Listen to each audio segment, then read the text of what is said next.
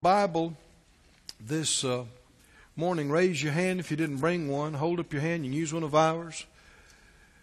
And we're going to go to John chapter 14. We've been on this subject now for some goodly number of weeks, called Seeing Jesus.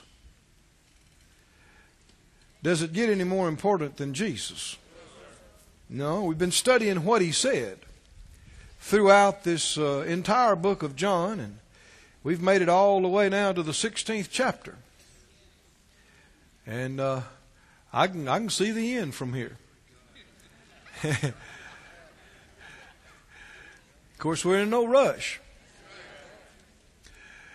Something I was thinking about last night or early this morning, whatever it was. I've seen this in my own life. You never waste any time spending extra time on one spot or one passage in the Scripture.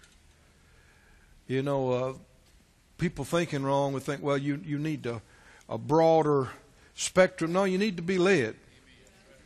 And sometimes the Lord, oftentimes, the Lord will lead you to get on an area and camp there and stay there. And like we've been on this gospel account of John. Well, the Bible's a lot bigger than this one writing. But I've found in my own life, when you stay on an area and you get light in that without realizing it, the whole Bible just opened up to you some more. Because see, it's all connected. And when you get more light in this area, you just got light into all the other areas without even realizing it. So it's an exciting thing, because you'll get light and then you realize, oh, well, that's why this means this, and that, oh, well, that's why this over in this book, and it all goes together. And so by camping on one area, don't ever think, well, man, I'm spending too much time in this one area and I'm wasting time. No, you just need to follow the Lord. And He knows what we need at the specific time, the right thing for the right time. In John 14, our text down here in verse 21, I believe it is,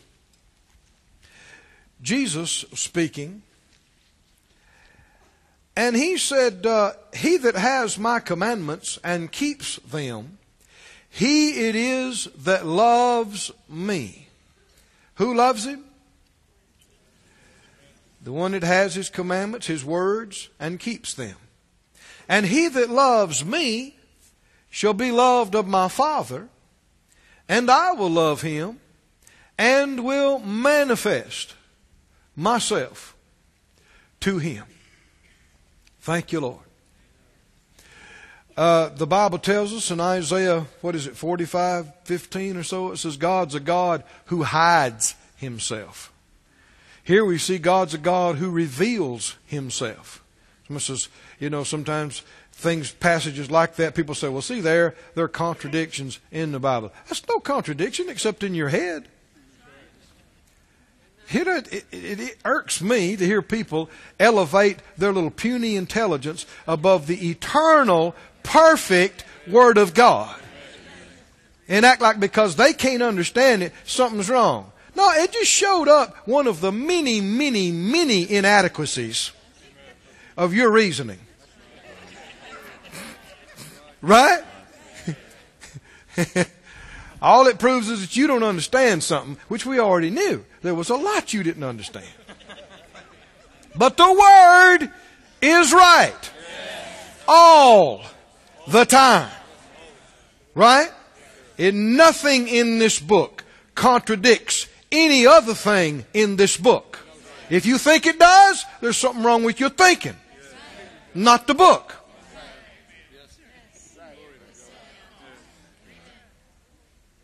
You clear now? Don't be foolish about these things. His Word is perfect.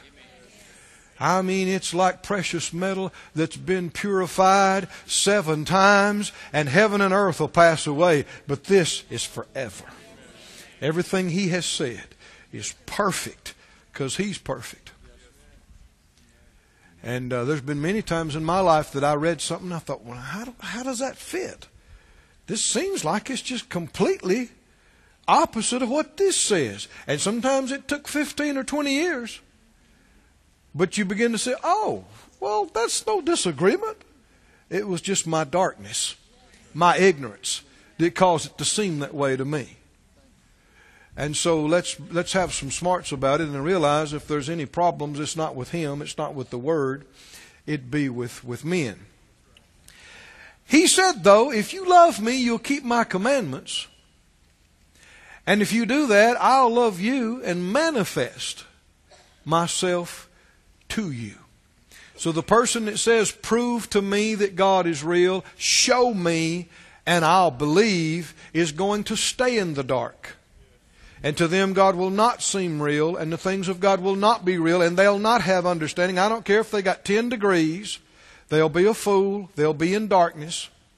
If they say, well, prove to me, show me, that's being arrogant and prideful. We got a whole generation of people that say, well, if you can't show it to me under the microscope, if I can't prove it and verify it with my technology, then it's not real, it doesn't exist. And how long have you been around? And what do you know? How long have your little technologies been around?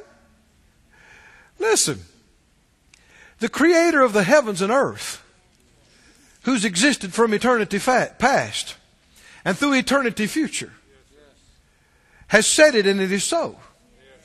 Right? And everybody who's a skeptic and unbeliever and rebellious and elevates their intellect above His Word are going to find out at some point. But many of them will find out after this life, and it'll be too late, about what a fool they were, how great He is, and how perfect He is. Wise ones believe now, and bow their knee now, and confess Him as Lord now. And if you'll believe Him even though you don't see, and you obey Him and love Him even though you don't see it and understand it and can't prove it and can't put it on litmus paper or under a slide, if you'll do that, what did He say He would do? Come on, help me out. He said, I will manifest myself to you. The ones that will believe even though they don't see, and obey even though they don't understand, these are the people God will be real to. Put that up in the Amplified again, please. That 21st verse. What did He say?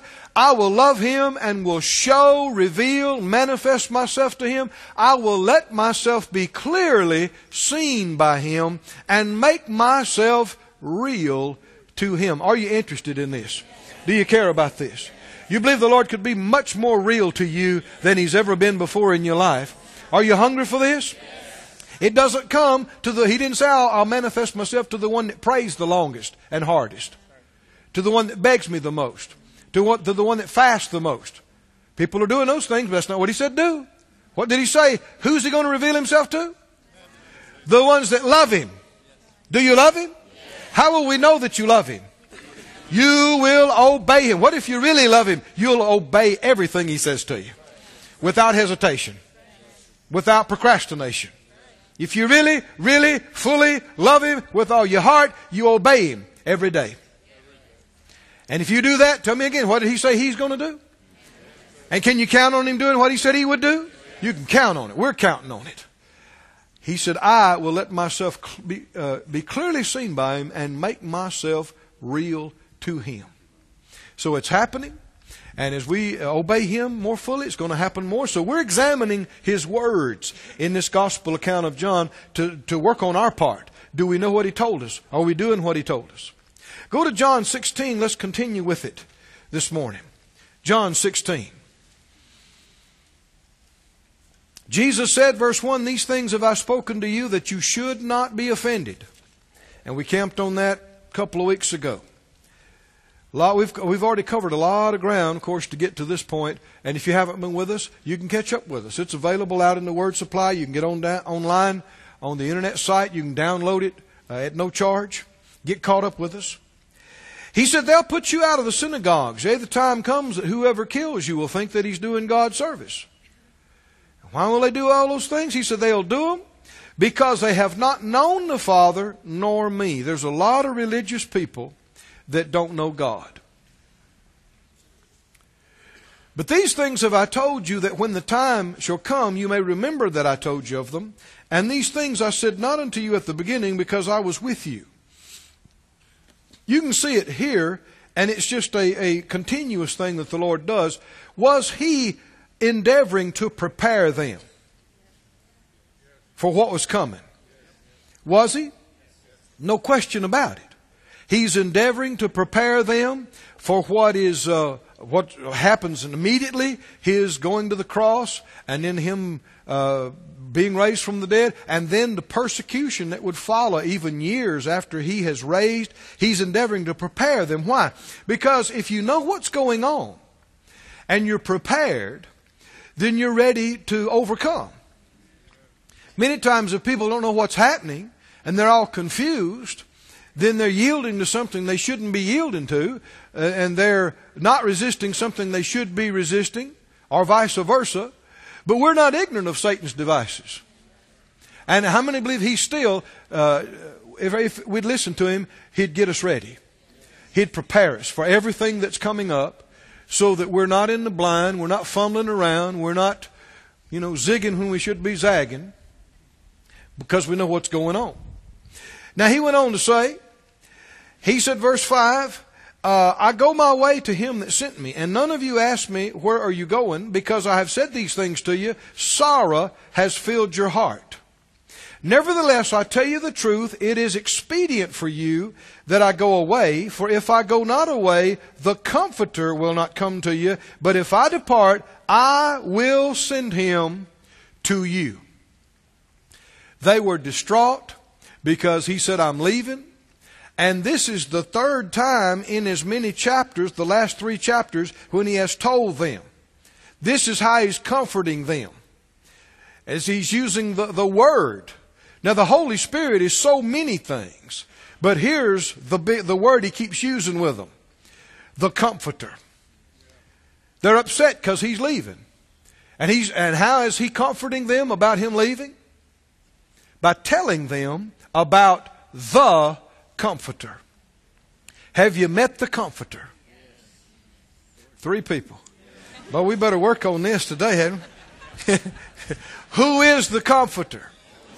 The Holy Spirit is the great Comforter. Oh, hallelujah. The Amplified brings out the multiple meaning of the Greek word here. Go ahead and put it up on the screen. There it is. That was quick. He said, because the Comforter, then in parenthesis says Counselor. Well, is that help? Is that comfort? When you get counseled supernaturally? Helper, of course, that's comfort. Advocate. To know you got somebody in your corner. Does that comfort you? Intercessor. Somebody to help you. Strengthener. Does that comfort you when strength comes? Stand by. When you're not enough, He's right there. Isn't He? When you don't know enough, when your strength is not enough, you have power on the standby. Ready. Glory to God. I used to train on an airplane that had APR, they call it. And it's actually a button. And it's power reserve. And computers would allow the engines to make so much power. But if you really got in a jam, you could push them to the stops, reach up there and hit those buttons.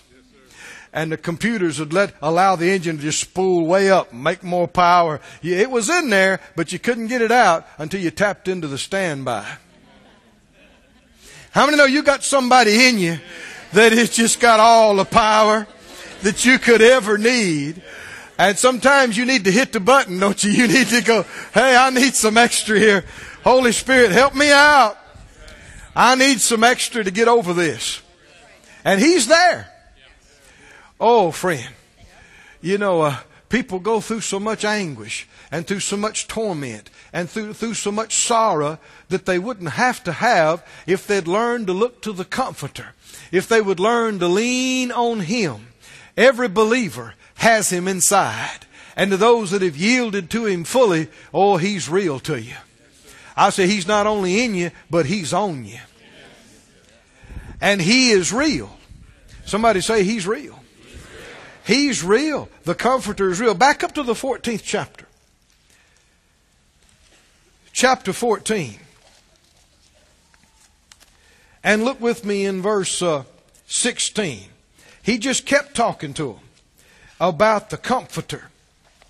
He said, I will pray the Father, and He shall give you another Comforter, that He may abide with you forever. Now what's He saying to them? He's leaving. So Him personally in the flesh is not going to be with them forever. He's leaving. But then He says, I'm going to send you, the Father's going to send you another Comforter. Another means they already had one. Who's the one they've got right now? Jesus. But if you look up this word another, it means one of the same kind. Oh, praise God. Well, He is not only the Holy Spirit, He is the Spirit of Jesus. He's referred to as the Spirit of Jesus, the Holy Spirit.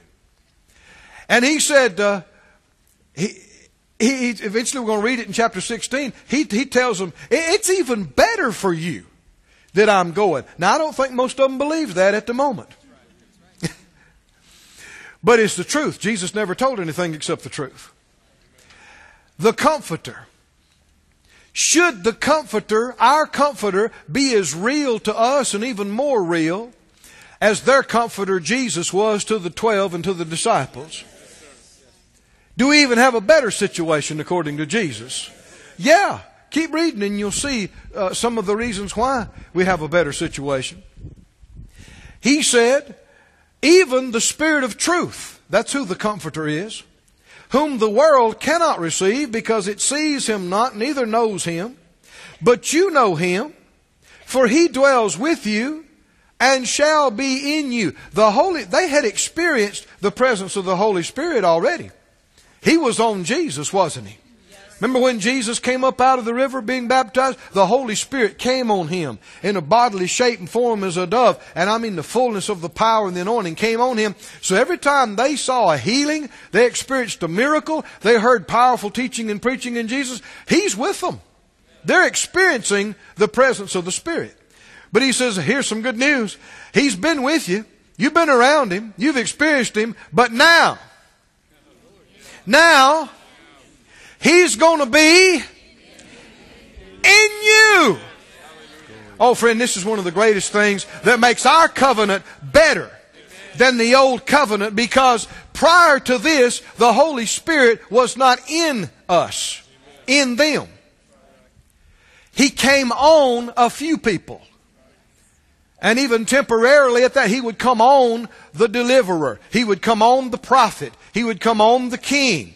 But the average person didn't have the anointing on them, much less in them. Oh, but friend, it was prophesied that in that day they'll not say every man to his brother, know the Lord, for they'll all know Him from the least to the greatest. Oh, glory to God. And all of us have the Spirit of Jesus in us, the Holy Spirit in us by right of the new birth. But also, if you'll go ahead and receive Him fully, you'll be filled with the Spirit, speaking with other tongues, and the Holy Spirit comes on you. We can all have the Spirit in us, and we can all have the Spirit on us 24/7. This is exceedingly far better than what came before us. Keep reading. He said, even the Spirit of truth. The Spirit of truth. He said, verse 18, I will not leave you comfortless. I will come to you. Glory to God. Oh, thank you, Lord. Did He come? After this, did the Holy Spirit come on the day of Pentecost? Has He been here ever since? To everybody that'll receive Him? Verse 26.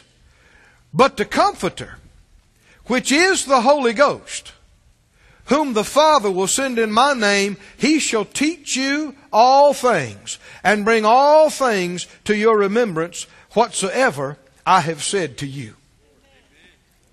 Is he real to you, friend? Is the Holy Spirit real to you? He's here. He's with us. He's in every child of God. Said out loud, He's with me. And He's in me. And He's on me. What does He do? According to this verse, what's part of what He does in your life? He teaches me. Said out loud, He teaches me all things. And He brings all things to my remembrance, whatever the Lord has said to me. Now that means whatever He said to you through this book, whatever He said to you in prayer, whatever He said to you through preachers or men and women of God, your brothers and sisters, whatever He said to you any way or any time, and how many find that the Lord, the Holy Spirit, will bring this to you just at the right time, just what you need, He'll bring it to you. Now, you know, you need to be putting a reservoir of things He said to you inside you for the Holy Spirit to draw from. Don't you? If you've never heard it, then it's a little more challenging. How can you remember something you've never heard? Right? So you're wise to be hearing from Him all the time. And, you know, so many times in services, sermons, just like this one today, you'll hear some things and it may not make that big of an impression on you at the time. But the Lord knows 2 years from now, you're going to really need that word, that phrase, that thought, that light from that verse. And you might not think about it from now to those 2 years, but when it comes up, the Holy Spirit bring that right back up to your remembrance, and it means more now to you than it ever meant to you, and you see what it means, and you stand on it. And it's the key to your victory and you're coming through. Said out loud, He teaches me all things I need to know. And He brings everything to my remembrance. The right thing at the right time that the Lord has said to me. Aren't you thankful for the Holy Spirit? Aren't you thankful for His ministry in your life? Go with me to the 15th chapter. He said it again. See, they're concerned because their comforter says He's going. And man, they just can't imagine life without Him. And we understand that. But He said, I'm not leaving you without. I'm sending you another comforter, just like me. Another of the same kind. In fact, you'll be in even better shape. How many of the Lord's always getting you in better shape? Right? You'll be in better condition. Why? Because He's going to be in you night and day. 15 and 26 says, when the Comforter is come, whom I will send to you from the Father, even the Spirit of truth, which proceeds from the Father, He shall testify of me. I know years ago I had the privilege of teaching a course on the Holy Spirit in Rhema Bible Training Center. And I was preparing, especially in that summer before the school year began, preparing extra on this subject, and was really getting stirred up and excited about Him. And I was focusing on Him being a person. You understand, the Holy Spirit is not a dove. He just took on that shape. He's not a cloud. He just manifested like that. He's not fire. He just meant. Now, when we think of a person, we think a head, 2 ears, 2 arms, 2 legs. But the Holy Spirit is not confined and limited to one shape. I know that might be tough for us to wrap our head around. Somebody says, well, it's a cloud. How can it be a person? He's not a cloud. He just manifests and He's taking on that shape. But He's a person. That means you could talk to a cloud. And you could hear from fire. You understand what I'm saying? Because he's a person. Now I know that's different for our head, but He's spirit, not confined to corporeal form, not limited like that. And so I'm learning this, and I'm looking at Him and learning things about His person. Studied every verse I could on the Holy Spirit. And finally, one day I thought, man, he's a person. He's a knowable person, like any human person.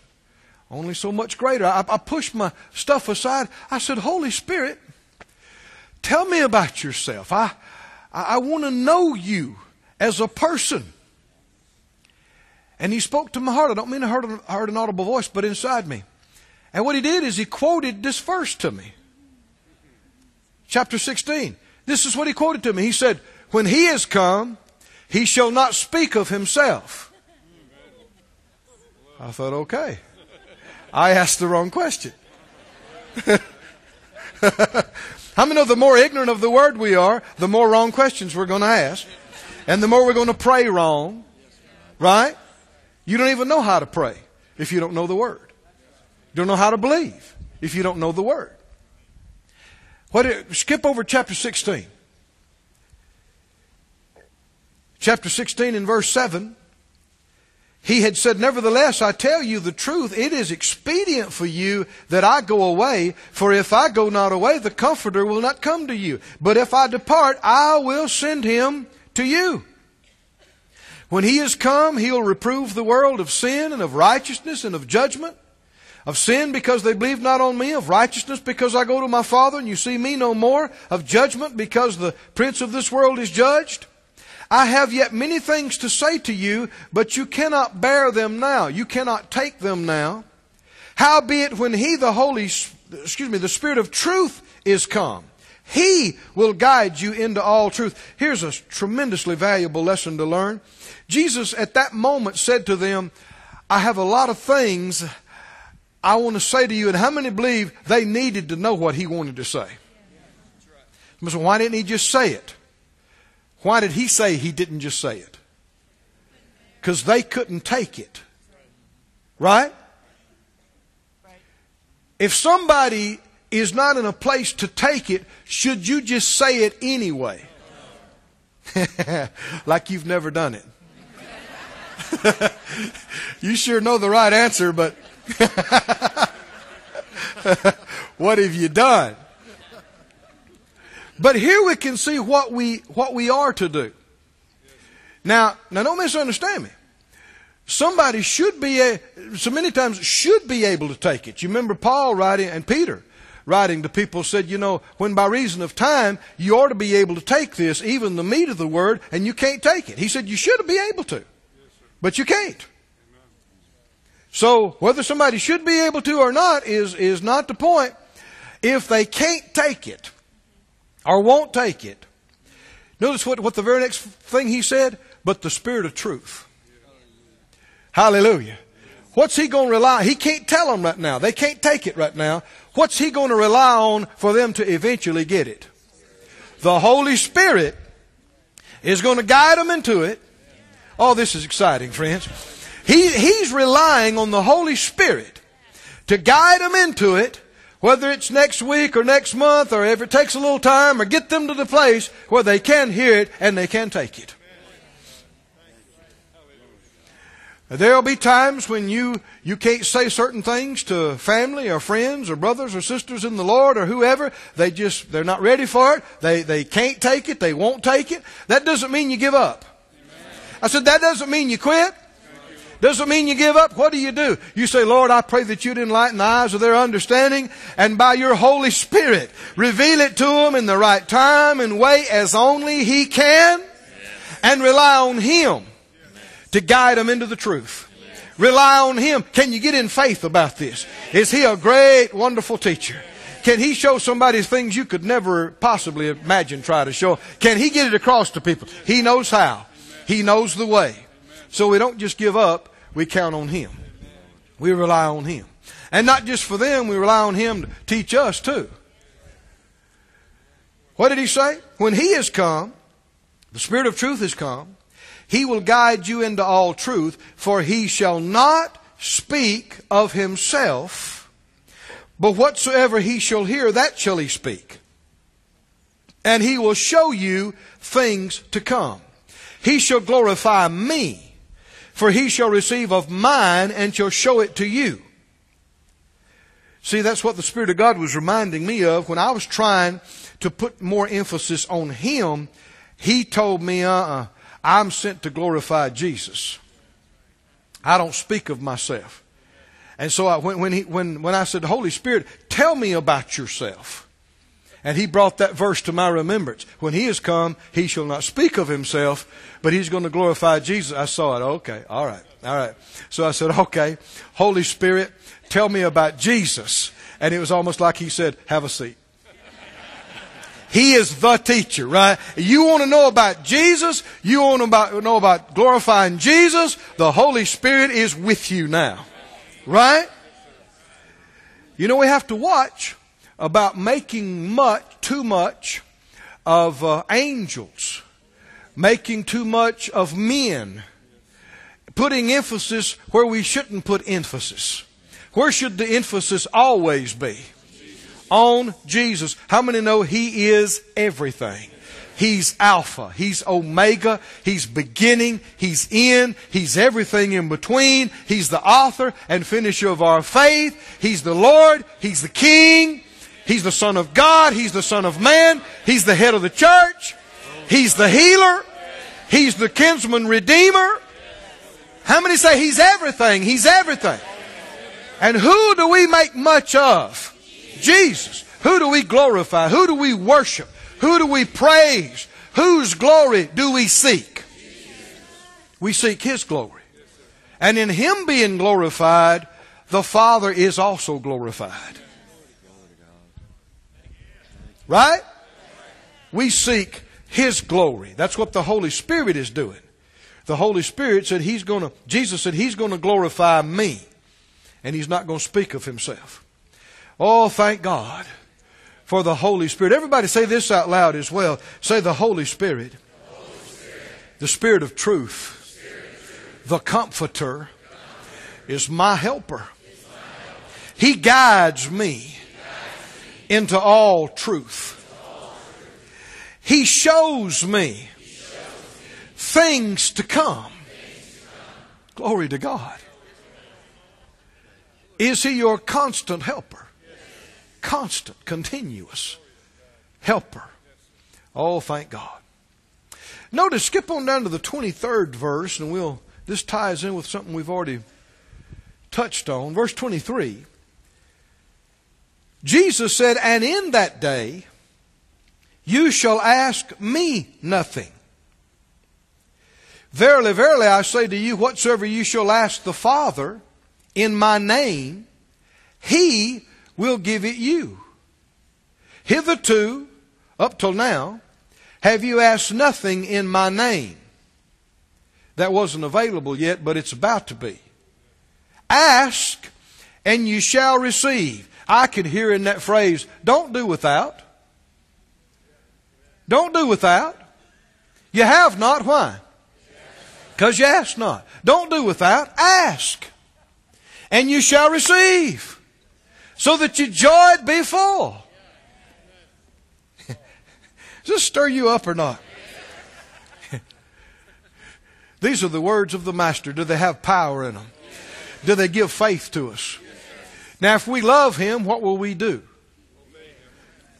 We will do what He says. If He says don't do it, we won't do it. If He said do it, we'll do it.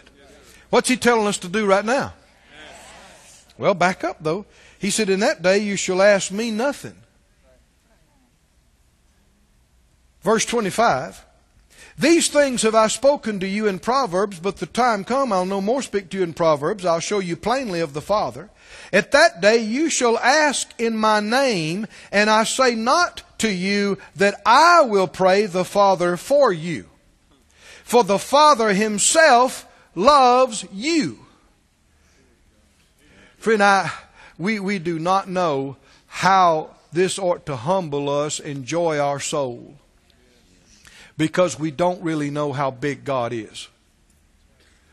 The Creator of the heavens and earth is powerful and wise beyond description. The universe we can see doesn't begin to tell of His vastness and His power. the Almighty, the Ancient of Days. When did He start? No, nobody has a clue. He's always been. He never ends. He knows everything. All the suns, the stars of the untold galaxies are kept burning by the power in Him and in His throne. All the planets continue in their orbits. You and me and all the animals and plants on the surface keep existing and breathing. Why? Because it's all upheld by the power of Him who sits on the throne. And to understand that He knows you.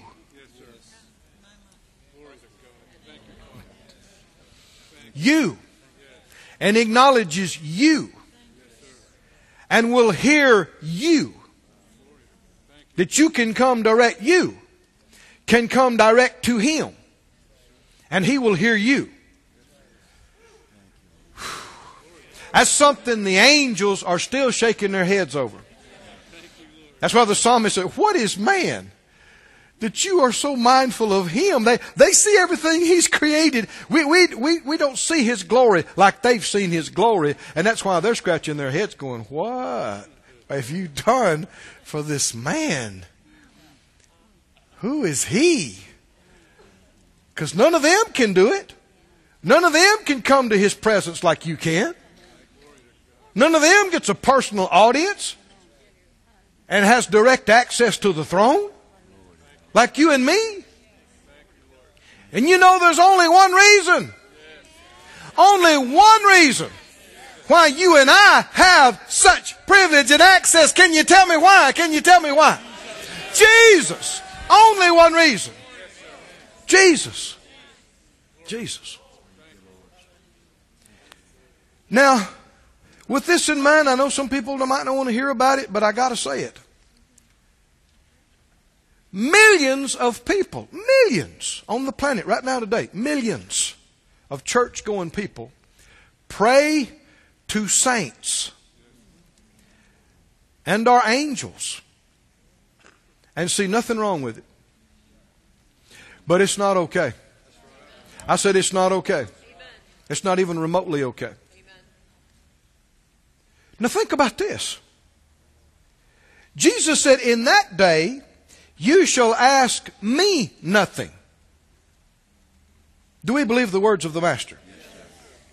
He said, you won't come to me and try to get me to pray the Father for you. Verse 26, are you there? Verse 26. Let the Word be more important than any of your tradition or anything you've ever heard. Let the Word. At that day you shall ask in my name, and I say not to you that I will pray the Father for you. That's what He meant when He said, you'll ask me nothing. He said, you won't have to come to me and say, oh Jesus, would you go to the Father and ask Him if I could get there? He said, No, you're not going to come to me like that. You're going to be able to go directly to the Father yourself. Just come in my name and just ask Him directly, personally, in my name.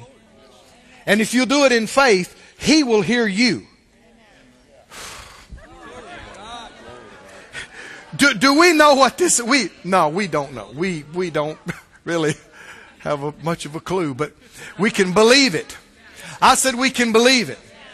But if Jesus said, you don't have to come to get me to pray for you, then why in the world would we go to some saint? Did you hear me? Or some angel? I mean, if you were going to have to go to anybody, you could go to Jesus and say, Jesus, would you pray the Father for me? And He said, no, you're not going to do that.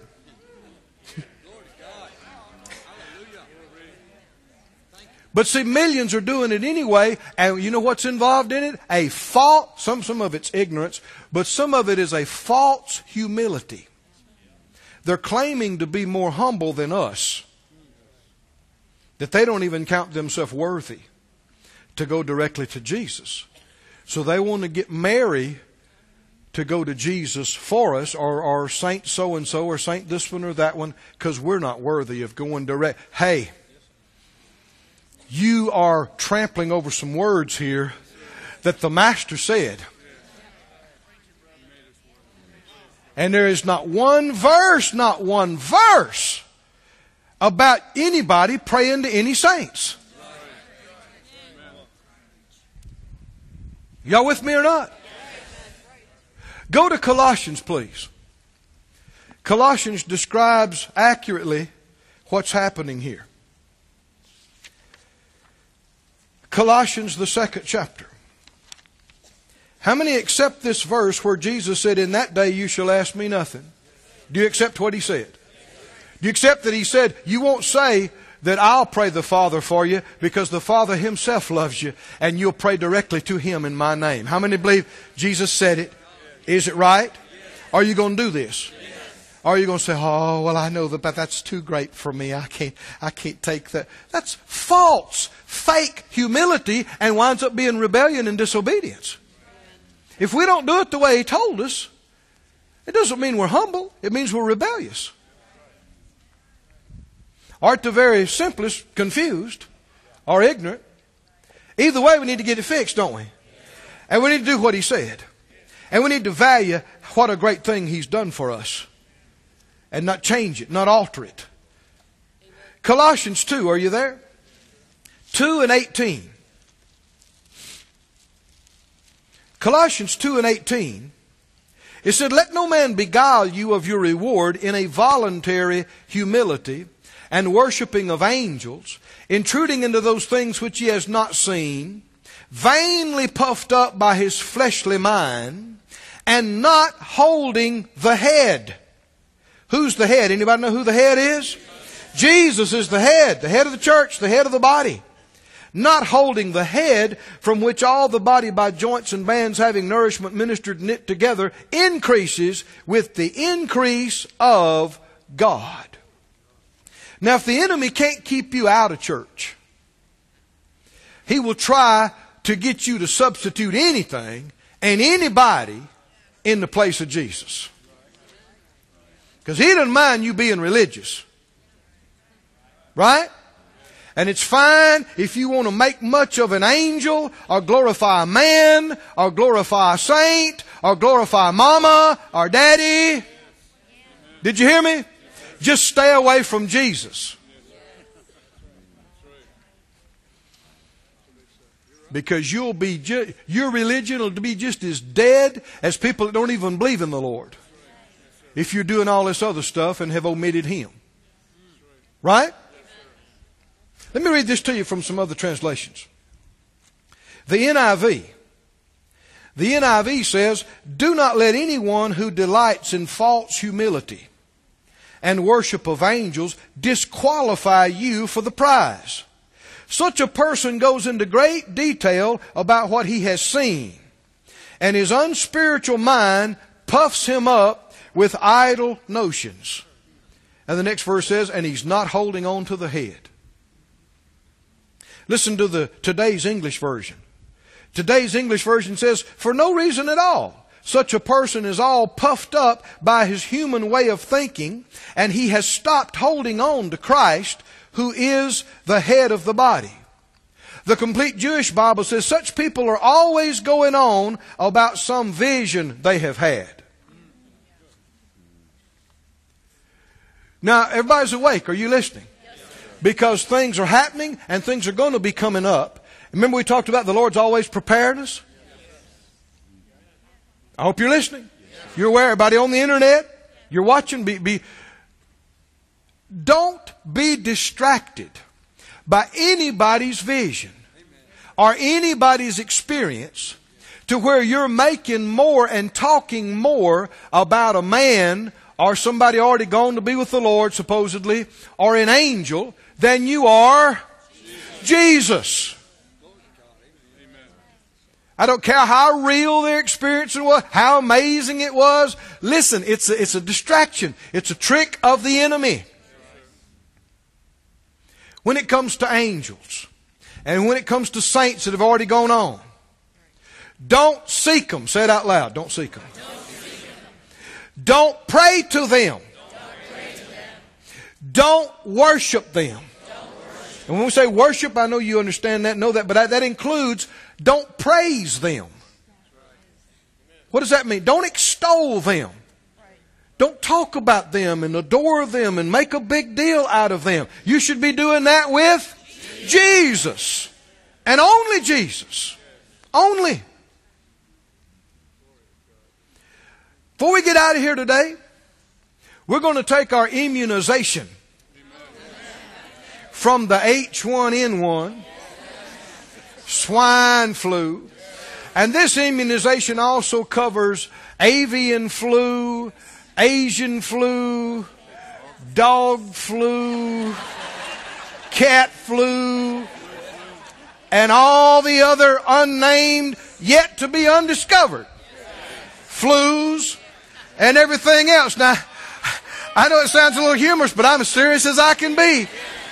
We're going to take a great big double dose of Psalm 91, and it will boost your immune system to unprecedented levels. And while you're taking it, you're going to take it for your kids, right? At the same time, because when you, especially while they're small, you can receive for them just like you receive for yourself. But before we do it, you must not have your faith misplaced.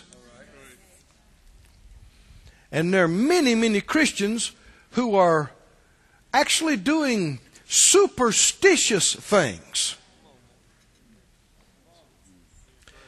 Let's take, for instance, Saint Christopher, who's a patron saint of travelers. At least he used to be. So why you say that? Because since 1969, he was removed from the saint list.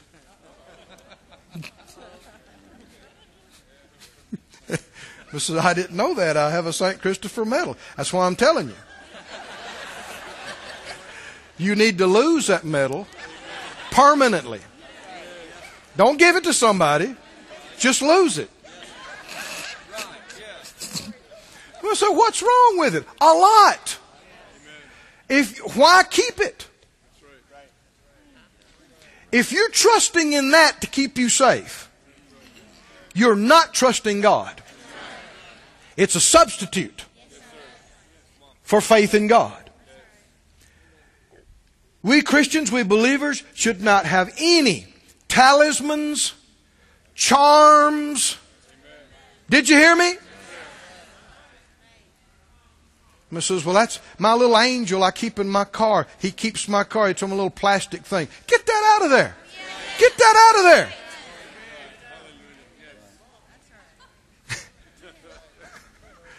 That's my, I have that little bracelet that I wear. They said a Native American shaman blessed those beads. And you better get rid of it. I'm telling you. It's a snare to you. It's a hindrance to your faith in God. You got any faith in that, it's something that you have taken faith out of God and put in that. No blessed beads. No rabbit's foot. Y'all with me or not? I mean, what's wrong with that? Everything's wrong with it. It's like being an unbelieving heathen. People that don't believe in God do stuff like that. Tell me who you're trusting for your protection. Then you don't need any trinkets. You don't need any beads. Right? Tell me who you pray to. You pray to God. The Father. Right? Do you have to get anybody to go to the Father for you and on your behalf? What did Jesus say? Do you believe His words now? What did He say? In that day, He said, you won't come to me and try to get me to pray the Father for you. He said He loves you Himself. Yes. You can go straight to Him. Yes. In my name. Because of what I've done for you.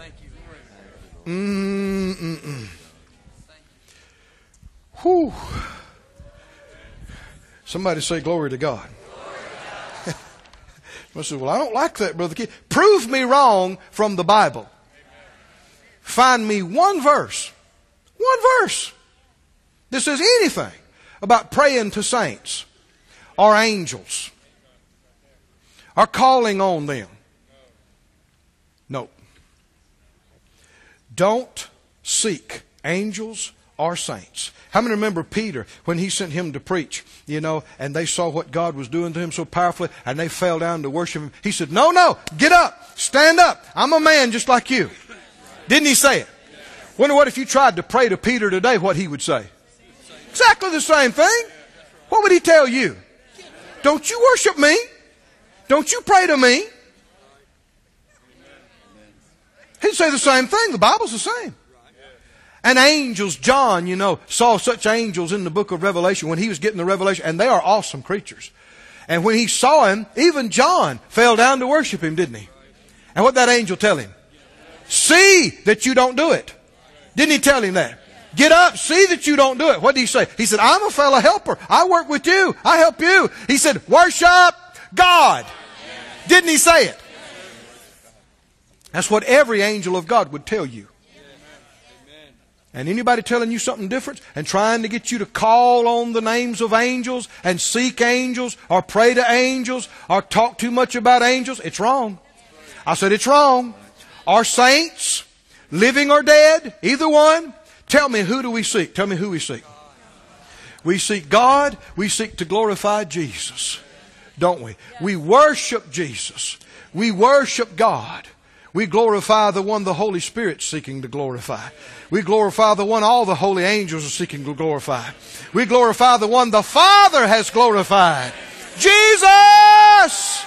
Somebody say Jesus. Jesus.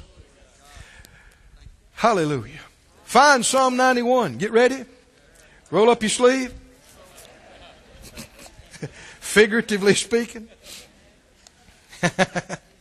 Somebody say, why? You're about to get immunized. About to give you a big dose. You don't have to be concerned about any adverse reactions from this one.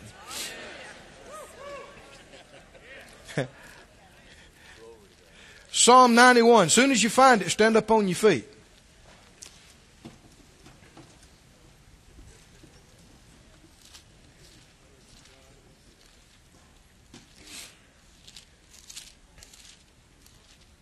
Psalm 91. Now, you can just read this with no faith and it won't mean one thing to you. Or, you can receive this and it'll actually affect your immune system. Affect your babies. You believe it or not? So let's do it. I'm going to lead you in it. I'm going to read the first one out loud and then you're going to read with me. Parts of this are ours. Parts of it is God's. The first verse says, he that dwells in the secret place of the Most High shall abide under the shadow. And this includes the shadow of protection of the Almighty. Somebody say, that's me. That's me. That's where I live. That's where I stay. Now say this out loud. This next verse said out loud, I will say of the Lord, He is my refuge and my fortress. My God, in Him will I trust. Now this is our part. Anytime you feel threatened, you or yours seem endangered, you need to open your mouth and start saying. What's your part of this? I will say. Can you see that? I will say.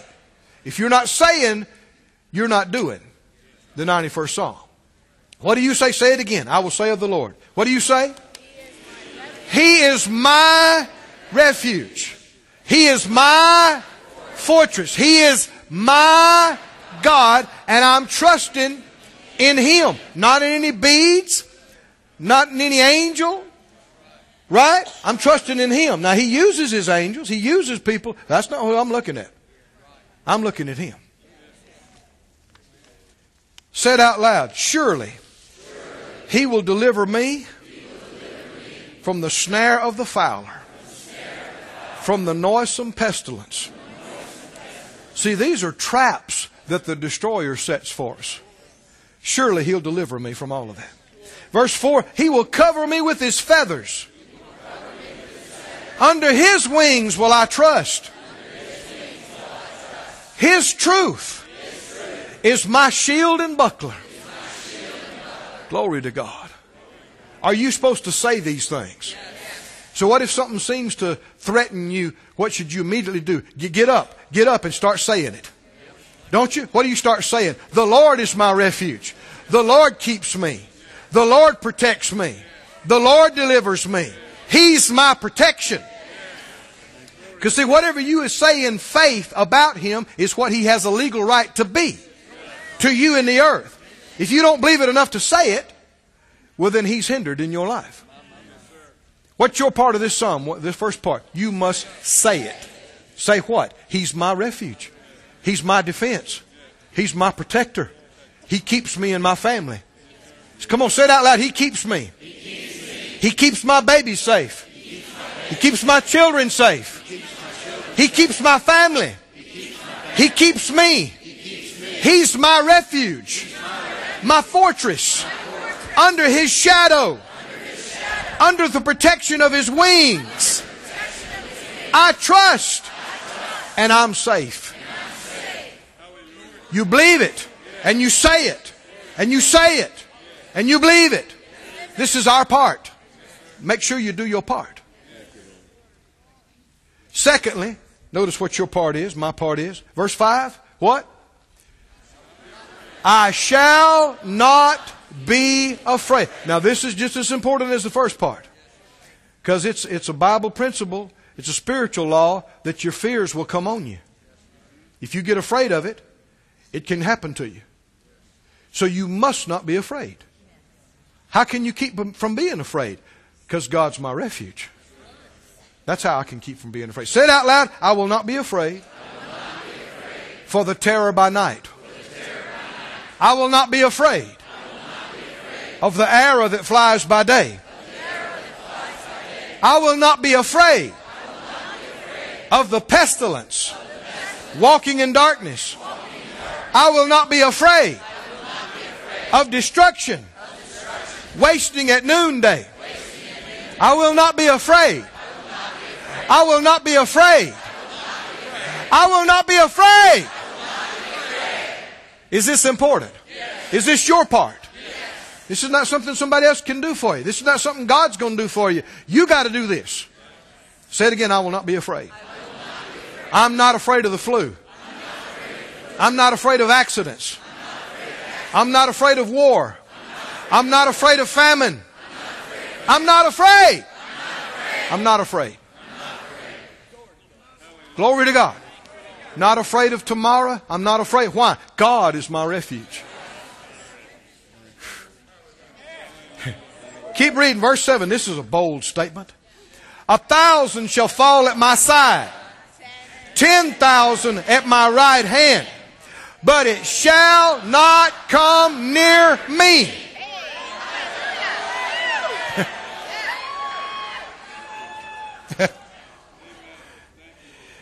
That's 11,000 that died from the flu in your city. But you didn't die. So what makes you any better? I didn't say I was any better. Why should you deserve it? I didn't say I deserved. I said, the Lord is my refuge. Hallelujah. And I will not be afraid. That's the difference. Not your looks, not your color, not your gender, not your education, not your wealth. None of that matters.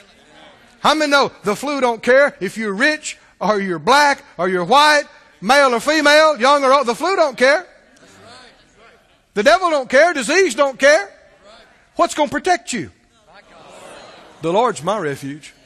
Say it again. He's my refuge. Verse 8. Only with my eyes shall I behold and see the reward of the wicked. So you'll see it, but it won't happen to you. Verse 9. Because I have made the Lord, which is my refuge, even the Most High, is my habitation. There shall no evil befall me, neither shall any plague come near my dwelling. Glory. Believe it. Believe. Lay hold of it for yourself. Say it again. There shall no evil befall me. Neither shall any plague come near my house. It won't come in my house. Why? Why? Because the Lord is He's my protector. He's my refuge, and I won't be afraid. I refuse to fear. For He shall give His angels charge over me, to keep me in all my ways.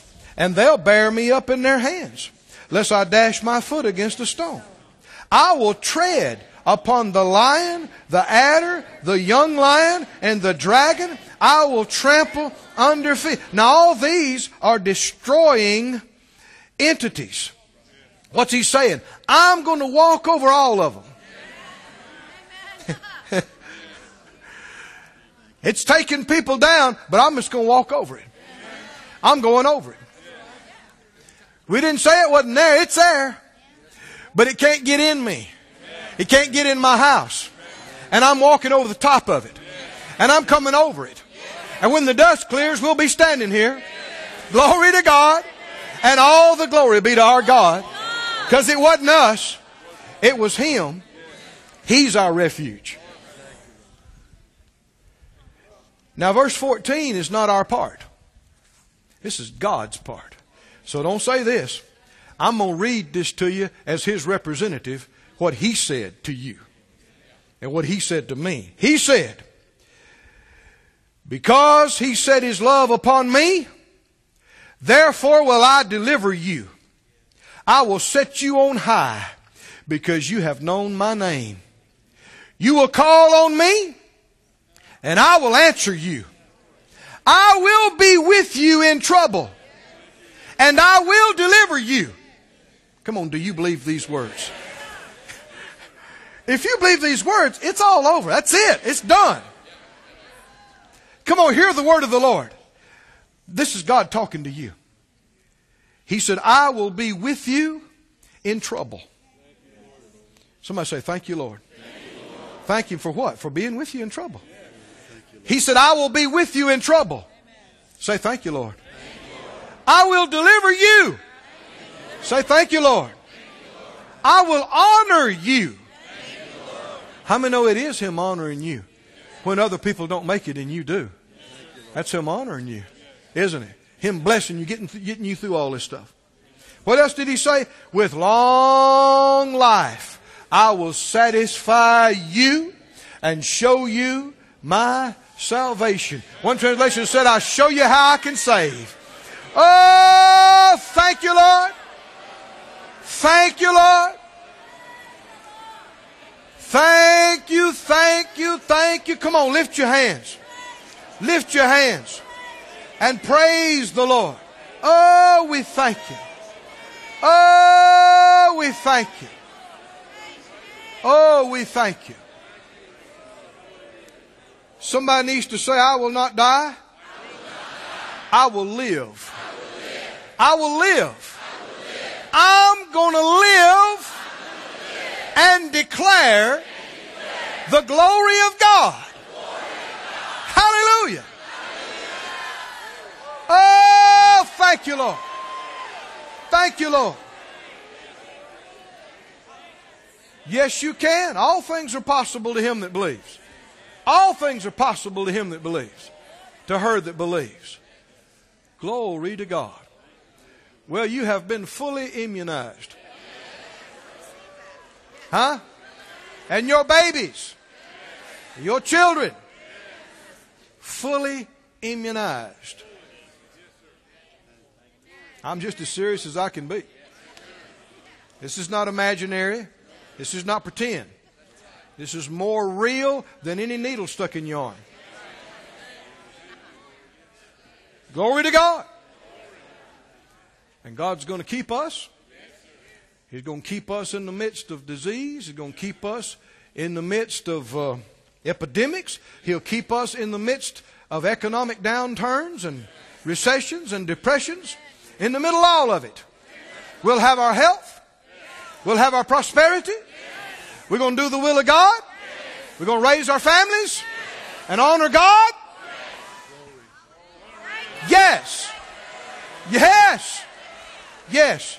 And to God be all the glory. Hallelujah. Praise God. Thank you, Lord. Go ahead, sing something.